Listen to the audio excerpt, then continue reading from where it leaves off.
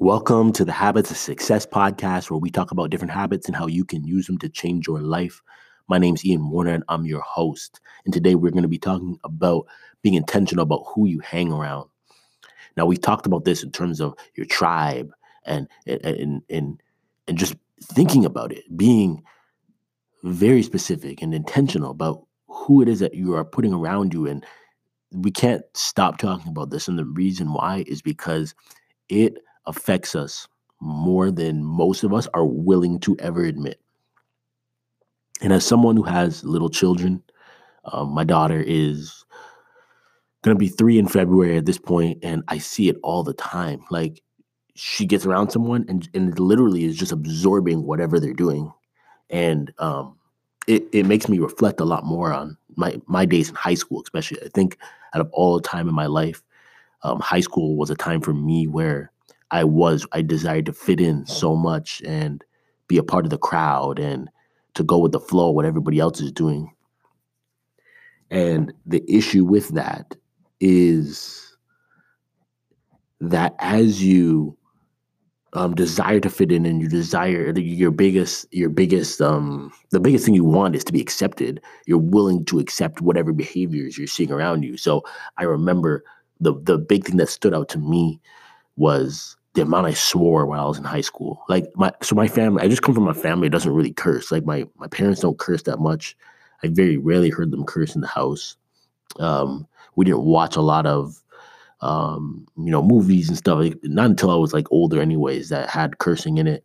Especially not when I was younger. Wasn't allowed to listen to music with cursing until I got older. My grandparents don't curse a lot, so just as a natural result, I did not swear a lot.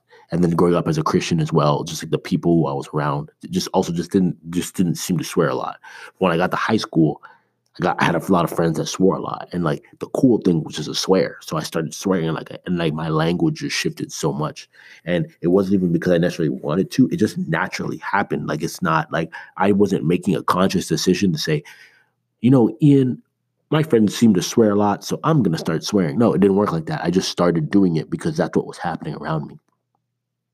But on the positive end, I also grew up around a lot of people who ran track, who were fast, who were making national teams, representing Canada, who were going on to get scholarships, who were making Olympic teams. Like, that was all I was around. Like, it was for me, going to the Olympics in track and field wasn't even a big deal. I knew so many people who had done it. It was just like, okay, like, this is just what we do. This is how you live. My parents were bodybuilders, and they played sports themselves. So growing up as a kid, just from their knowledge and guidance, like, the weight room was just home, and sports was just life. It was just normal. Now, to other people, you might have grown up doing other things, and that, obviously those things you grew up around were normal for you. But if there's one thing I've learned doing all these different net worth articles that I do on thehabitstacker.com, the one thing that stood out to me the most, and I was just saying this to my wife yesterday, in terms of our children, it's like, so many of these people were successful because they were just around success all of the time. Like that. Then let me be more specific. They're around people who are successful in that area. So I'll give you an example of Floyd Mayweather. His whole family was boxers. Like, his dad was a boxer. His granddad, like, it's like he just came from a line of boxers, right? And his when he was young, his dad went to jail, and his mom was addicted to drugs, and so he ended up living with his grandma. And there was one point, like, he's in extreme poverty, and there's one point he's talking about how he felt like he needed to go get a job because his family's struggling. So his solution was, look, I'm gonna go get a job so to help the family out. And his grandma was like, nope, just keep boxing. And that's rare. Like, to have a family so bought in on, like, the amount of kids I knew growing up playing sports that had a chance to be something special, and their parents made them go get jobs and quit sports because to them sports didn't matter. What mattered was getting money right now. They couldn't see the long-term vision. But to have a family that is so bought in on boxing that all this stuff is falling apart in your life with his actual immediate family, and his grandma's still like, nope, just focus on boxing. That is special, but it shows that's all he was around when he was a kid. That was all. Like his whole relationship with his dad. All he can remember about his dad was his dad taking him to the gym. That was it. That was it. And I'm not saying that that's healthy or that's how you want to raise your kids. That's not what I'm getting at. But what I'm trying to stress upon you, whether you're applying this to the life of your kids or you're applying this to yourself, it's that you have to be intentional about who you're being around, because what they have is what you'll become. What they do, how they speak, how they carry themselves, everything, that's what you're going to become. That's what you're going to find important, because we are designed, we are wired to fit into the tribe. When you think about back when we lived out in, we didn't have houses, we were just living out in the wild. We needed the tribe because the tribe helped protect us. The tribe helped get food. The tribe helped take care of our families. So if we got dismissed from the tribe, it was like you could never survive alone. Like if you're sleeping alone in the woods and someone creeps up on you, there's no one else to wake up and say, hey, we got to run. There's no one else to give you any type of warning. So you have to think about that mindset. We still have it now. So we look for groups to be able to fit into. But we also are too arrogant sometimes, and we believe, well, I'm an individual, I'm a special person, so I know how to just be me no matter what anyone else is doing around you. And it's like, yeah, I think everybody has a bit of that in them, but let's be real here. You are constantly changing the subtle things about how you act and behave based on what other people are doing. If everybody in your tribe constantly sits with their legs crossed, it's just a matter of time before you start sitting with your legs crossed. And we will often pick out one thing that we won't do. So maybe say with your leg crossed, you're like, I'll never do that. I'll never do that. So maybe you won't ever do that. But there's other little subtle things about how you talk and how you say certain things that you'll definitely start picking up.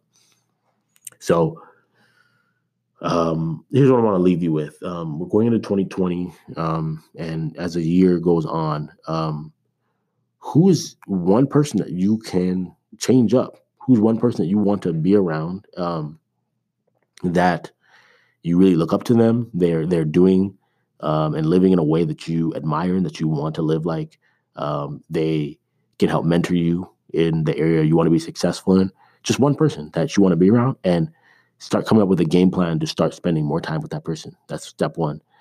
Because the more time you spend with them, they might introduce you to their tribe of friends and be like, hey, meet my friends. And next thing you know, they all are very similar to that person. And the next thing you know, you're a part of a group of 5 to 6 people who you look up to and you aspire to be like.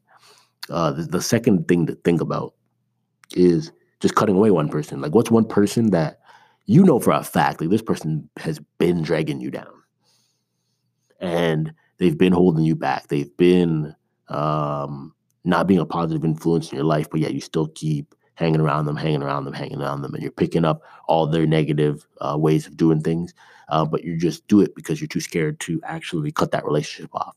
What's that one person that you need to break off from?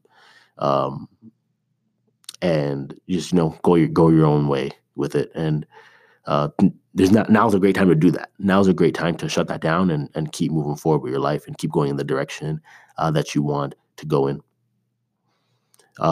2 things I'm asked to end this podcast. 1, if you have read Allergic to Average, please write a review on Amazon. I would greatly appreciate that. If you have not read it yet, though, hop in. Like, the book is literally what it's like. If you get it on Kindle, it's like $4, I think. I'm telling you, it'll be a $4 well spent. It is a book full of stories explaining just how I became allergic to peanuts. Like, I'm actually allergic to peanuts in real life, but through becoming allergic to peanuts, I explain how I became allergic to average, just allergic to the mediocrity in life, just doing things at an average expectation and just being okay with it. And when you think back to when you were a kid, no kid is going through elementary school when a teacher asks, what do you want to be? No kid's like, teacher, I just want to be average my whole life. No one wants that.